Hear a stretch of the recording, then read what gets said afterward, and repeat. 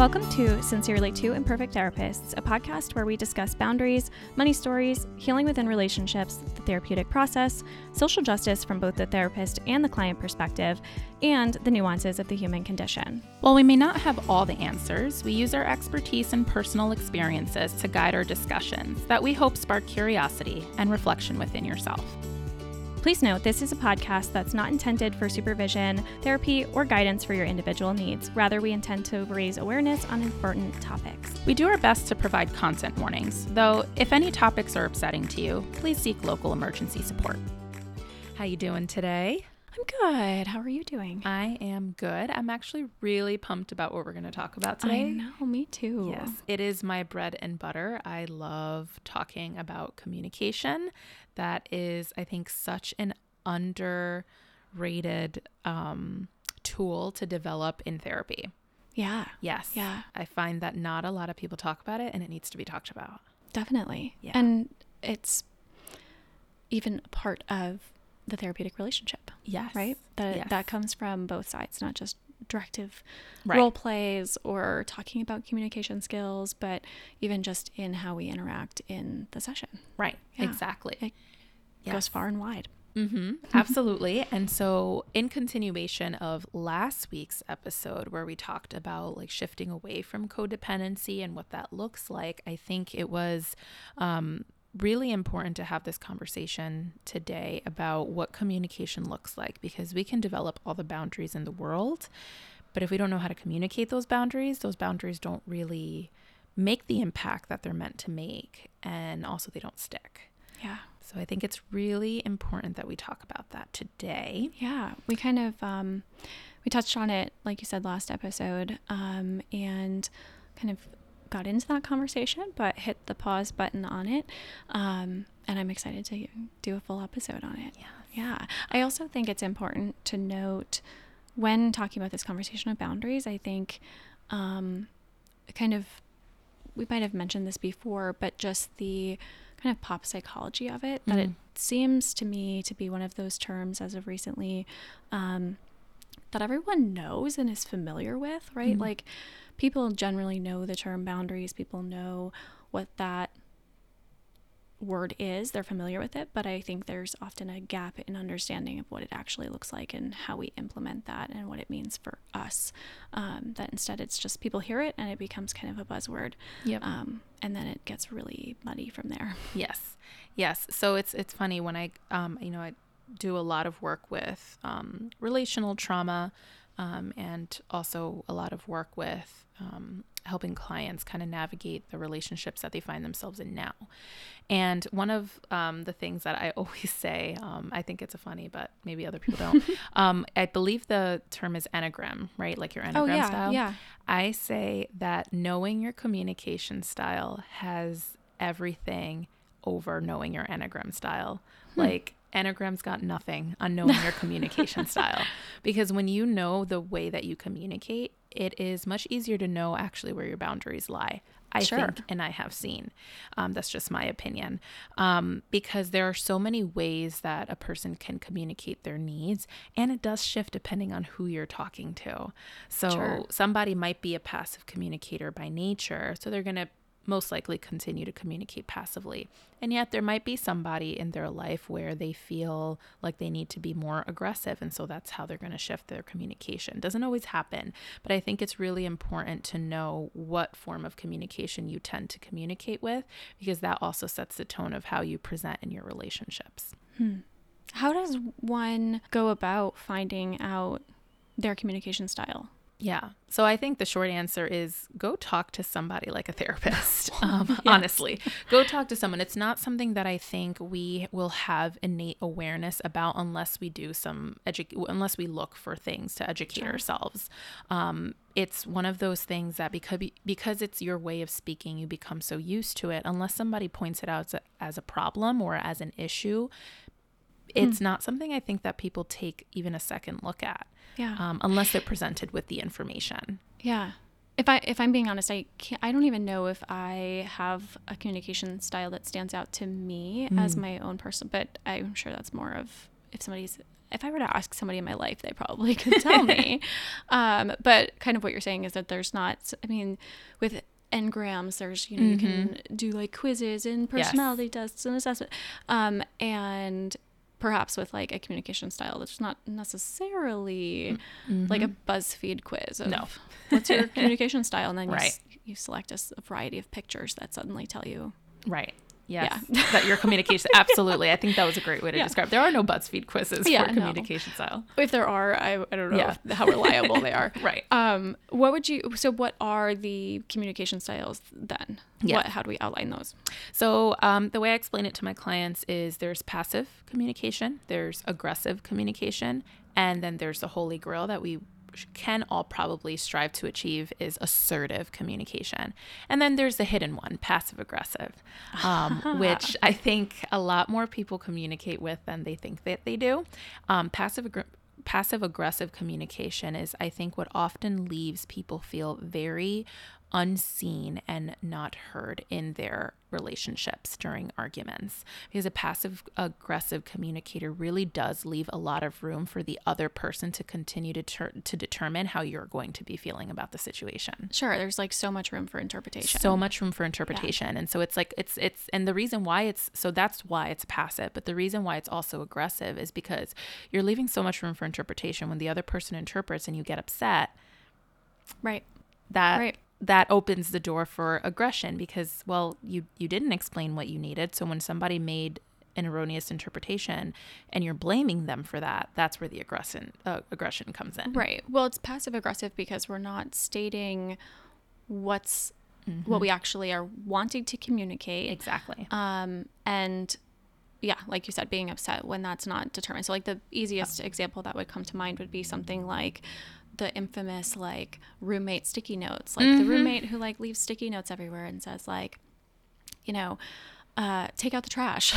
Like that's passive aggressive in some fashion. But then there's also like, well, I'll just be over here doing all the dishes because that's apparently my job. Right. It's that's okay.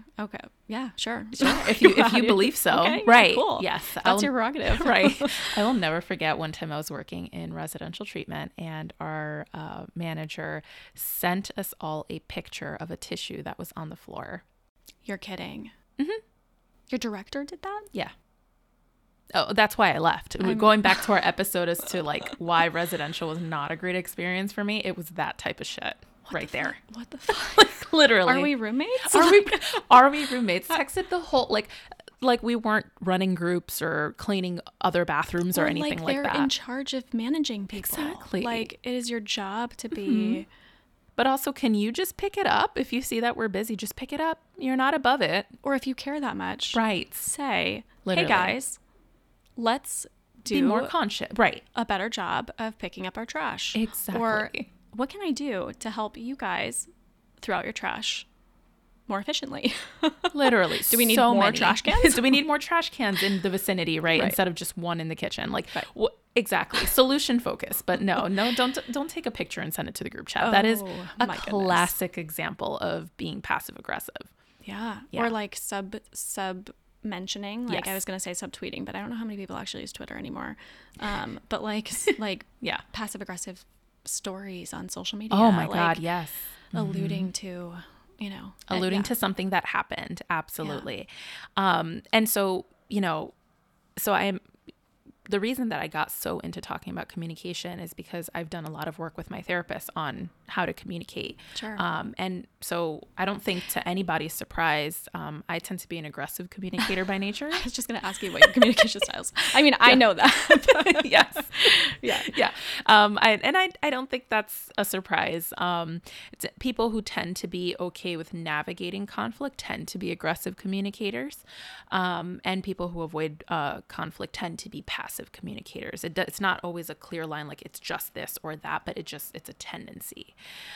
So I really like to go into what are the characteristics of each, because I think that knowing that really will help set up for having an inclination of what type of communicator a and person might be. how that ties into boundaries, like Yes. how we set boundaries, how we communicate boundaries, and how people might be responding to our boundaries depending on what communication style we use Yes. for them. Okay. Yeah, take the lead. Go for it. Thanks. Oh my God. You could tell how animated I love talking about this stuff. So a passive communicator, the way I explain it, is this is a person who tends to prioritize the needs and wants of others while putting their needs and wants in the back burner. So that what this can cause is being taken advantage of, even by well-intended people. Because if you're not communicating what you need, a person doesn't know. And I think that's the hard pill to swallow, right? Is when I have individuals coming in and they start doing this work, well, if they love me, wouldn't they know? Okay, so there's a difference between you guys just meeting and you wanting flowers, or you wanting, I don't know, that person to pay for half of the meal, and it's the first meeting and you're just expecting the other person to know that. Versus you have been in a relationship for 10 years and you've been communicating what it is that you need, and that person just not doing it. There is a big, huge difference between the two. Yeah. So hearing that, I mean, I don't, like I said, I don't know if I have ever really conceptualized my communication style, but I would probably lean towards more passive. I don't know if, as my friend knowing me, if you would agree, what you know about me, but I would say I'm probably more passive, aspiring to be more assertive. Yes. And perhaps at times a little passive aggressive, which I'm working on. And it makes me think of kind of just, you had mentioned you've also been working on this in therapy, and it hasn't been exactly in this way of understanding it, but I know for myself that's been kind of a realization of my own. And as we're talking about this, I'm kind of coming to see it that way, in the sense that, like, I have been struggling with feeling disconnected at times from kind of the people in my life. Like, oh, do people really know me? And I had said that to my therapist the other day, and we're talking a little bit about that. And but kind of by the end of the session, as we were processing through, I was like, I don't think I'm giving people the opportunity to. Like, I'm just, like, people don't know me, and then I'm not sharing things about myself necessarily with certain people that I'm feeling disconnected from, and then feeling frustrated that they don't know anything about me. So we had talked about that, and it just makes me, I think that kind of sums up, for me at least, that more passive communication style that I've struggled with for a long time, and kind of setting that expectation, and something that I've been working on. And interestingly, this most recent Valentine's Day, I've always adhered to, like, being anti-Valentine's Day, because I don't know, I've just go against the the norm. But for whatever reason, I was feeling particularly kind of keen on Valentine's Day this year. And so I took it upon myself, like, weeks before, to just, like, mention to my husband, like, might be nice this year to do something actually for Valentine's Day that's different. And that was new for me, because I was trying really hard to, like, put the expectation out there in advance, rather than coming upon, like, the first couple days before or the day of and being like, why didn't you plan anything? Right. Don't you know me? Don't you love your wife? Yes. And so really trying to put that out there in advance, and then allowing that to be up to him to determine how he responds to that. So, it's very interesting. With those passive communication styles, do you see we mentioned, like, last week with codependency, certain beliefs that people have about themselves. Do you see connections to, like, certain beliefs that people have and that communication style? Oh, 100%. Oftentimes, I am unappreciated. I am undervalued. While that can absolutely, again, those people may be communicating what they need and the help in exactly the way that they need it. But more often than not, I see that that's not the case. I see that it's the idea of, well, if they love me, wouldn't they just know? And again, yes, it would be great for there to be such a deep and meaningful connection that somebody could, anticipate your needs. However, if you're constantly communicating passively, you're not actually forming those deep connections for someone to do that. Does that go beyond even, I would imagine, like, beyond romantic Oh, relationships too, 100%. right? Like, Yes. well, don't they just know what basic respect is? You know, Yes. shouldn't they just know that it's impolite to interrupt? Like, don't they know Yes. that? Yes. Like, they should just know that if They should just know that, right? Yeah.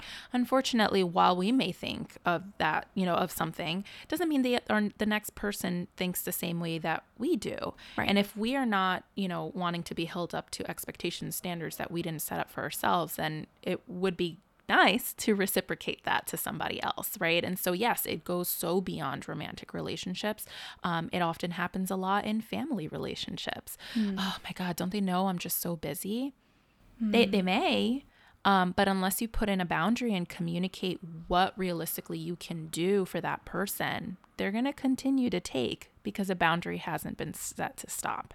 Yeah. And this is where I see that a lot of individuals struggle with implementing boundaries is they don't know how to communicate their boundary because another characteristic of a passive communicator is a person who does not appear to be confident.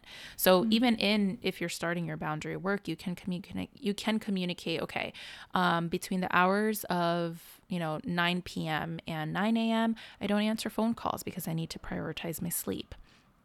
A passive communicator, if they even get to the point where they want to communicate that, will probably say, it would actually just, you can call me after 9, but I don't know that I can pick up. You know what is so interesting about that?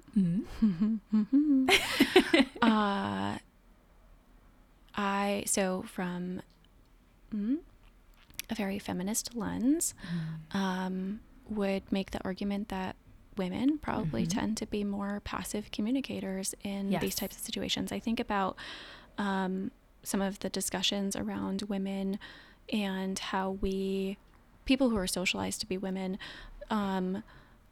send even like emails, right? Like, or ask for favors, right? Or ask for something that it's, hey, sorry to bother you, but I was just wondering if maybe you could please send over the report that we discussed last week, but no rush. Certainly feel free to get it to me in your own time. I know you're busy.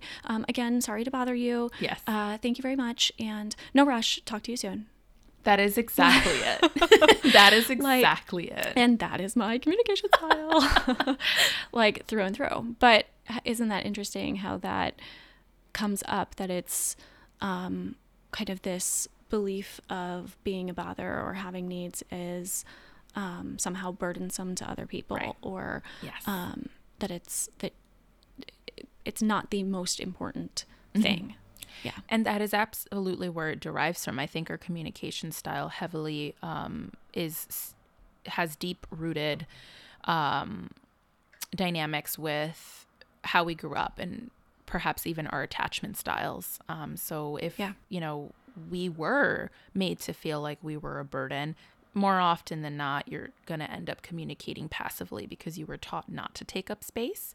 And being a passive communicator is so in line with not taking up space. Yeah. Yeah. So it's, hey, I might want to do a birthday celebration. That would kind of be cool, I guess. Yep. Versus having a birthday celebration for me this year is really important. Exactly. And I would really appreciate if you could plan something to celebrate my birthday. Yes. Yes. Beautiful, assertive communication right there, Laura. So at what point does passive communication turn into passive aggression? I know we touched on it a little bit, but if we go through those communication styles, at what point would you say that passive becomes passive aggressive? I think at least what the dynamic that I've seen play out in my therapy room when I'm starting to teach clients about communication style is that's actually the first thing that pivots is from becoming a passive communicator. You realize, wait a minute, I have needs and wants. I want to have needs and wants. And so then it becomes like, but I'm still not confident enough to say that I want needs and wants. So I'm going to do things that will put the message out there, but I'm not actually going to back it up with anything. And that's the essence of passive aggressive is it's kind of like when we don't implement boundaries, you're still letting the other person have a say in that interaction. And that is what passive aggressive communication is you're still allowing that other person to let you to determine how you're going to feel about a certain situation. Yeah. So if like they guess it right, your passive message, they guess it right, then great, you get to feel happy. But if they guess it wrong, then oh man, you're upset. But guess who still had the power to make you feel that way? It wasn't you. Yeah. Technically, yes, because you didn't communicate, but you're still allowing the other person to influence that situation instead of taking control of it yourself. And feeling resentful when they regress it, when they guess it wrong, which can tie into codependency. Yes, right? So, exactly. So there can tend to be a lot of passive aggression in codependency and 100%. codependent patterns.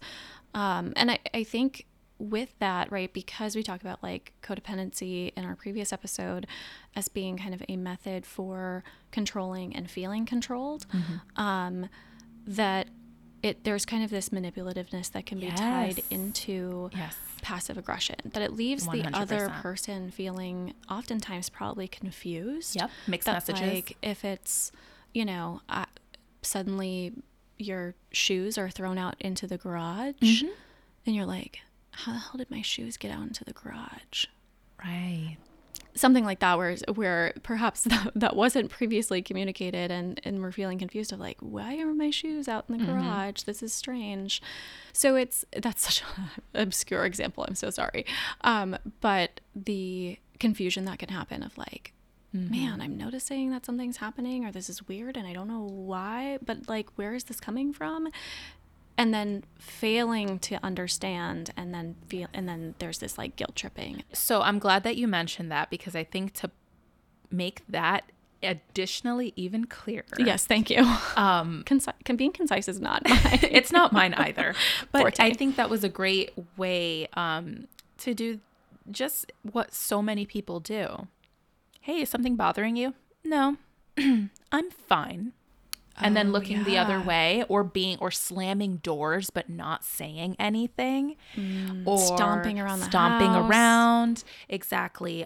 Banging, like all of that is passive aggressive communication. It's aggressive because you're moving aggressively, but it's passive because you're not actually saying what it is. Doing this because I'm upset about something, Exactly. and I'm hoping that you will notice. Yep. And even if you do notice, who's to say that I will actually tell you? Because I want you to just know. Right. I want you to just pick up on what's wrong. Yes. I want you to just be able to read minds. Yes. Yeah.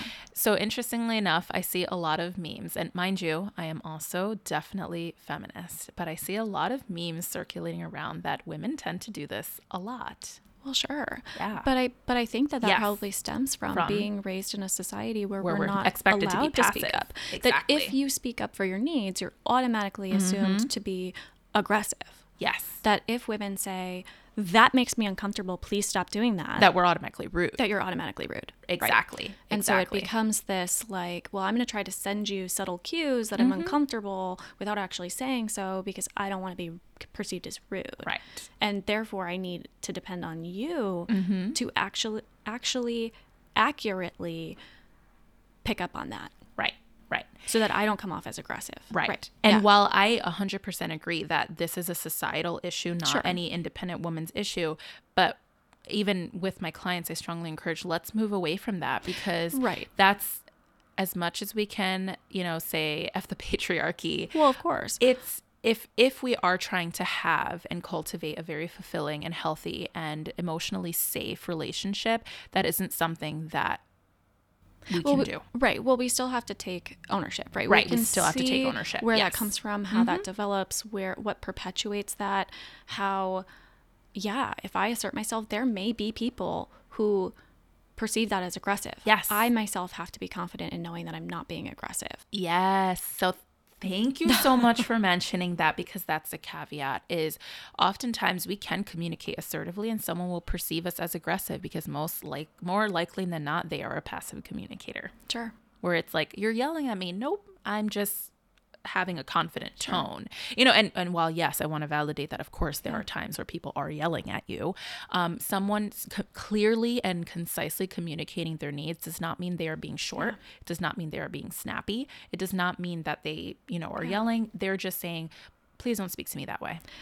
Yeah. Either Right. they have a passive Mm-hmm. style, or there's somebody who is dependent on being in relation with people who are passive, that they Yes. have a aggressive communication style Yep. and rely on others to be passive, because Yep. that's the dynamic at play that puts Yes. them in control. Yes, yes, So yes. on that note, then how do we define aggressive communication? What does that look like? Yes, so I can tell you from experience, an aggressive communicator does tend to prioritize their needs and wants above the needs and wants of others. So, and what that means is that they tend to dominate conversations. Some aggressive communicators will use humiliation and insults in their communication to almost like prove the point that they deserve to be angry.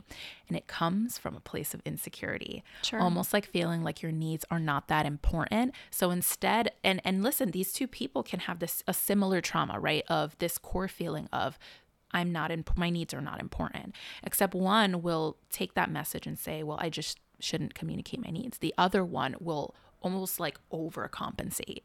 The aggressive communicator will overcompensate their insecurity about having needs and will communicate and dominate the conversation. And so their tone is often, I think there's just no better way to put it than aggressive. We all know an aggressive communicator in our lives. This is a person who you can't tell them anything. They're never wrong. Oftentimes they will put you down, and I will say a lot of the times they often use gaslighting and manipulation tactics as well to get their needs met. And really it comes to you're communicating angrily. Yeah. You're dominating the conversation. You're not allowing room or space for someone else to communicate. Is aggressive communication always...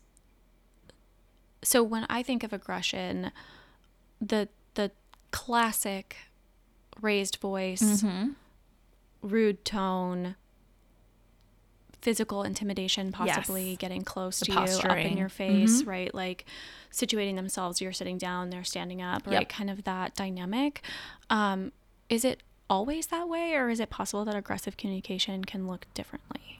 It can look differently. So I, for one, am that example that you just mentioned, or was. I'm really working towards it, through it. But yes, absolutely. A lot of posturing, a lot of making sure that there is a power differential and dynamic when communicating. But I also think that an aggressive communicator doesn't necessarily have to do that to put someone down. And that is really the essence of an aggressive communicator, is that they will always try to put the other person down. Yeah, I guess that's so. And maybe I'm conflating passive aggressive with aggressive, but so I'm wondering if we can kind of pull this apart, because the thought that's coming to mind is the tactic that some people use to communicate, where the words that are being said are awful, but the tone is like sweet as honey. Passive aggressive. That's passive aggressive. That is okay. Through and through passive Versus aggressive. Yes. aggressive. So it's like, I'm going to insult you through and through and rip you a new one. Yes. And and I'm going to sound nice while I do it, so that it confuses you. Okay. Yep. Okay. So that's passive aggressive, versus Yes. aggressive would be kind of that more physical, like, oh yeah, classical idea of what being aggressive is. You are often communicating with your body, and it is all posturing to show a power dynamic that you don't actually feel you have. What if you're not in the same room as the person? If you're not in the same room, this is a person that will blow up your phone. This is a person who will shout at you through text message, essentially. Sure, like all caps, exclamation points, continuous text messages, even though you're not responding. That is also what an aggressive communicator does. They are essentially not letting you not pay attention. Sure. If that's happening in like a workplace dynamic over email, can it be aggressive? Does that make sense? I would say so. Yeah. Like with like maybe threats involved. Absolutely. Like you'll lose your job. Or yes, that I'm is aggressive. Okay. Yeah, that is aggressive communication. We don't need to insult another person to get our point across. We absolutely don't need to threaten to get our point across. That is all aggressive communication. Okay. 100%. And so it doesn't just have to be in in person, right? Like your example about the passive, like a passive email. I'm so sorry to bother you. When you can get this done, but really no rush. It can happen even in written correspondence. Sure. It doesn't just have to be verbal. Passive aggressive might be an email that says something like, "Hi, checking in to see how your tasks are going for today." Yeah. Versus, "Hi, you're a day late on the deadline. I'm wondering where your paper is." Yes. Right. So yes. It's kind of like this. I'm insinuating that there's something that you should be doing, but I'm not going to tell you what it is. Exactly. Versus aggressive might be, "You're a day late and I'm going to demote you and you need to come speak to me in my office at 2 p.m. 100%. Or you're fired. Yes.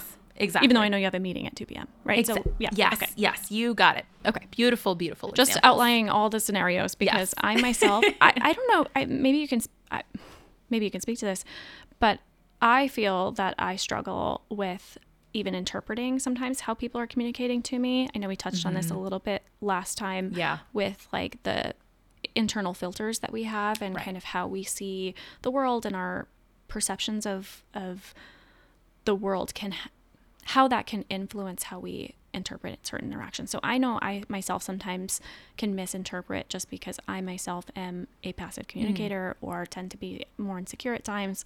And so things like aggression or passive aggression can really, like, people can be assertive and I can be like, "Why are you yelling at me?" So I'm aware of that, but I think that sometimes can misconstrue in my head what these actual like definitions are. So I really appreciate going over it. Yeah. And I'm sure I'm not alone. Yes. Yes. Both as a therapist and just as a person. So on that note, how do we define assertive? Assertive. I love assertive communication. I think I call it the holy grail of communication. It's the one that I think we should all strive to seek. And it's also the hardest to maintain. Because there is a very fine line. So an assertive communicator, the way I like to define it is somebody who really takes a moment to consider their own needs and wants, but also takes into consideration the needs and wants of others. So an assertive communicator does compromise. This isn't a person who just focuses about their needs and wants, but I want everyone to really pay attention to what I just said, is they take a moment to think about their needs and wants and then consider the needs and wants of others, exactly in that order. This does not mean that you are selfish if you take a moment to consider your needs and wants. The important part of considering your needs and wants with boundary work, with communication, and having a relationship, any type of relationship, is there is absolutely no point in overextending ourselves just to feel resentful when we're burnt out. Because when we overextend ourselves, we are setting an expectation that we cannot meet. And so we're not actually fostering a connection with that person that we can keep up with. And so that's why it's so important to actually consider what your needs and wants are first before you offer what you can do to somebody else. Because that constant shift is, it's hard to keep up with. So my biggest example of this is, I'm trying to think of one that I can use that's pretty clear cut and simple. An example of this is maybe you're not the type of person who likes talking on the phone every single day, but your friend is. So be real with yourself. You're not the friend that your other friend can call every single day. So the expectation that you set is, I don't like to talk on the phone Monday through Friday because that's my work and, I'm tired, but I'm happy to have a conversation with you over the phone on Saturday. So you are considering your needs and wants. You don't have the emotional capacity to have a phone call every single day, Monday through Friday, but you do have it for Saturday. You can make the space on Saturday. And so there now you have a way that you can relate to that person that is consistent. It is aligned with your needs, and you're taking into consideration that they want to talk to you on the phone. And that's a beautiful thing. Yeah. But no need to overextend. So similar example, relating to private practice. Yes.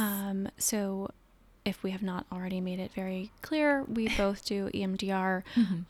Because of the nature of that work, I try to be available to my clients in between sessions because a lot of times, just whether it be a more urgent type situation or whether it's just a kind of a question of like, is this normal? I feel really tired. Right. can come up in between sessions, especially in the early stages of EMDR. And so in being assertive in setting a boundary for myself, I often remind clients that they're welcome to reach out to me in between sessions. I'm happy to chat with them. My normal business hours are between the hours of 9 and 5. If they reach out to me outside of those hours, it's really hit or miss whether I will be available to respond. Yep. In some cases, I will if I have the time and space.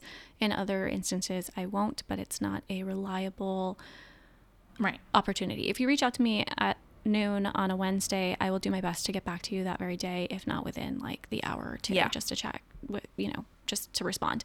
But kind of setting that acknowledgement of, I understand that this is important to be in touch with me in between sessions. Yes. However, here's kind of the guidelines around that and my boundaries around it. And it's not a guarantee. Obviously, if it's an emergency, you need to go to the emergency room. But is that kind of a relevant example? 100%. Okay. Yes, absolutely. Of assertively communicating that. Yes. Not just, call me anytime, which has been my approach in the past as a passive communicator, right? It's been... I mean, it's been like, but they're my clients and I'm their therapist and I should be there for them. And then I feel burnt out and resentful. And I find myself at 10 o'clock, like half asleep, and a client is texting me and I'm like, oh, I told them that they could call me anytime. And what do I do? No. Right. No. Yes. I am not in the headspace, and it's not fair to them because I'm half asleep. They deserve a fully attentive response. And so that's kind of helped move me through those types of boundaries. Yep, absolutely. I think an assertive communicator, another characteristic that highlights them is compassion. So one of the examples that I use that clearly explains, and I actually got this one from Therapist Aid. It's an online. That's like a golden oh my god resource. yes. Like I feel like it's when I was so an good intern, it was like a gold mine. Yes, it was. It was a gold mine. Just so into my excited. microphone. So excited. So I this is an example from Therapist Aid, forms of communication activity. And it's a great example. So let's say that you are going to be really busy tomorrow and you need your car. Your friend asks you if they can borrow your car. A passive communicator will say, yeah, sure, I guess. Do you need me to fill up the tank for you? That might be excessive, right? I just want to put it out there that I think, and this is just my opinion, if someone's borrowing your car, they should probably put gas in the tank for you. That's like a generally polite thing like to top do. It off before you return it, or like at least make note of how much you took. Exactly. And replace that maybe. Maybe you don't have Venmo to fill up them the whole like thing. $10. Right, exactly. But a passive communicator would just say, you know what? Yeah, let me give you your car, because the internal messages start coming, right? Is, oh my God, if I say no, like, are they going to think that I'm an asshole? Are they going to think that I don't love them, that I don't care about them? They really need it. They really need it though, right? But the problem is that you forgot you need your car tomorrow. Yeah. Now, an aggressive communicator would be like, are you kidding? Who lets someone borrow their car? I have a job to go to. How dare you? Here's the thing. While that may be all very true, if this person asks to borrow your car, it's because they think that they are your friend. We shouldn't be talking to our friends like that. Yeah. If we want to maintain a connection with them, we certainly don't have to insult them by calling them crazy. And if they ask, it's because they really need it. They're not going to ask for shits and giggles. It's because they think of you as a friend, so it's not crazy. It's not inconceivable that a friend would do that. Sure. And so an assertive communicator would say, I do need my car for tomorrow. However, if you let me know what time your appointment is, I may be able to pick you up or drop you off. Yeah. That's it. You considered your needs before the other person, because again, you need your car, and we don't want to feel resentful of our friends afterwards, right? Because that's something of our own making, unfortunately. Yeah. And then you considered their needs and wants. So maybe you can't pick them up, but you can drop them off, or vice versa. You're helping them in a capacity. Yeah. I mean, and can you be assertive in that situation and still say no? Like if it really 100%. doesn't work for you, like, yes. Oh my gosh, I'm so sorry that you don't have transportation. Unfortunately, I'm not available tomorrow. Yes. So I love that, because that brings me into my next thing. Assertive communication is not saying no and lying about your reason. That's passive. You don't have to lie about your no. The moment you implement a lie, you're immediately crossing the line to passive communication. No is also a complete sentence. No is a complete sentence. Thank you. Yes. So in that example, the way to navigate that is, I'm sorry that you don't have a ride. I do need my car for tomorrow. Yeah. And that's it. Yeah. It can also be, no, unfortunately, I'm not comfortable lending my car. Yeah. And unfortunately, I'm not able to come pick you up. Yes. It's not something I'm comfortable with. Absolutely. And so here's two things that I really want to mention about assertive communication that can easily make it into passive communication. And it's lying about your reasoning and over-explaining. Over-explaining is a trauma response. It means that you think you have to convince someone that your reason is enough. Your reason is enough simply because it's your reason. If people could see my face right now, I am like, man. You're speaking directly to my soul. Yeah. Just a feeling of needing to justify. Yes. That you have needs. And feeling like, I think my reasoning is good enough, but will they think that my reasoning is good enough? And, well, they would do this for me, so maybe I should do that for them. Right. But again, people have different boundaries. So they might be comfortable lending their car, hence why they asked. Right. Because to them, that's no big deal. No big deal. Right. But for you, it might be different, that you might not feel comfortable lending your car to somebody outside your family or 100%. To anyone. And neither is wrong, right? Because that's just who you are.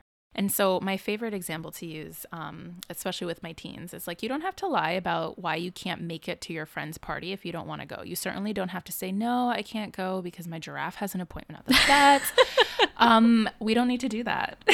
We don't need to do that. We don't need to go into some outlandish or over-explain, like a tale about why. Well, actually, here, I have a toe fungus and exactly. It's been growing up my foot and it's really nasty and gross. And I tried to clip it the other day and then I called my podiatrist and they said that it's like, whoa, okay, gross. I don't need to know. Right, exactly. So it's funny. I love my mom. I think that's a common theme. So my mom is an aggressive communicator by nature, as am I. She's more passive aggressive, I would think. But the other day I was over and she had previously told her friend that she would go over and drop off some food.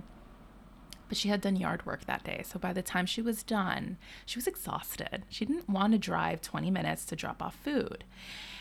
She called this person and went on the most convoluted journey. I was just like, I was sitting and I was watching her and I was like, this is story time. Like, where the hell was this energy when it was bedtime and you were supposed to read me a story or something? And once she finished, she was like, do you think he believed me? I was like, 1, no. 2, let's talk about why you felt you needed to do that. And she said, well, because I already told him. I was like, yes, but you just did yard work. Did you plan on doing yard work? Well, no, I went out and I saw that like I think one of her pipes had burst or something. And I was like, okay, so when you had made that arrangement, it was all under the assumption that things were going to go okay, but things did not go well for you today. And you had to meet your needs. There is no shame in saying, you know what? Plans have changed. I don't think I'll be able to bring you that plate of food for today. But if you are still, wanting it, I can drop it off tomorrow around this time and this time. Yeah. She looked at me like I had 5 heads. And I'm like, you don't need to lie about why you have needs, because I'm pretty sure, knowing this person, because I also know her friend, I'm pretty sure that if this had happened to his home, there wouldn't be a question. In fact, there might not have even been a phone call. Sure. You know what's so interesting about that too, right? Like you had said in your car example and in this example with your mom, right, that there's a friendship, right? That these are people that we care about in your example with your teens, that when we're communicating with certain people, presumably there's some sort of relationship, whether it be professionally or whether it be in your personal life, regardless of the degree of that. Lying about the reasoning can be really tricky because sure, in some cases maybe it's a pretty foolproof lie, but in other situations, like, and in my work with people, I've often seen, like, my friend told me that they couldn't hang out, and then I saw them on Snapchat with someone else. Yep. Or my other friend casually dropped that they saw them out doing XYZ with so-and-so. Yep. And now I'm wondering why I wasn't good enough to hang out, but their other friend was good enough to hang out. Right.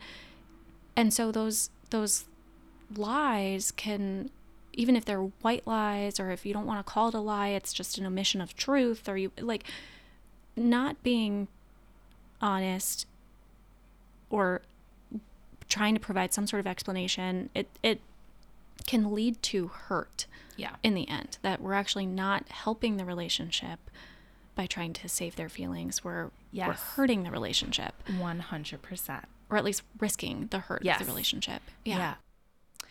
I think this is a great place to table our conversation temporarily until we continue it in part 2.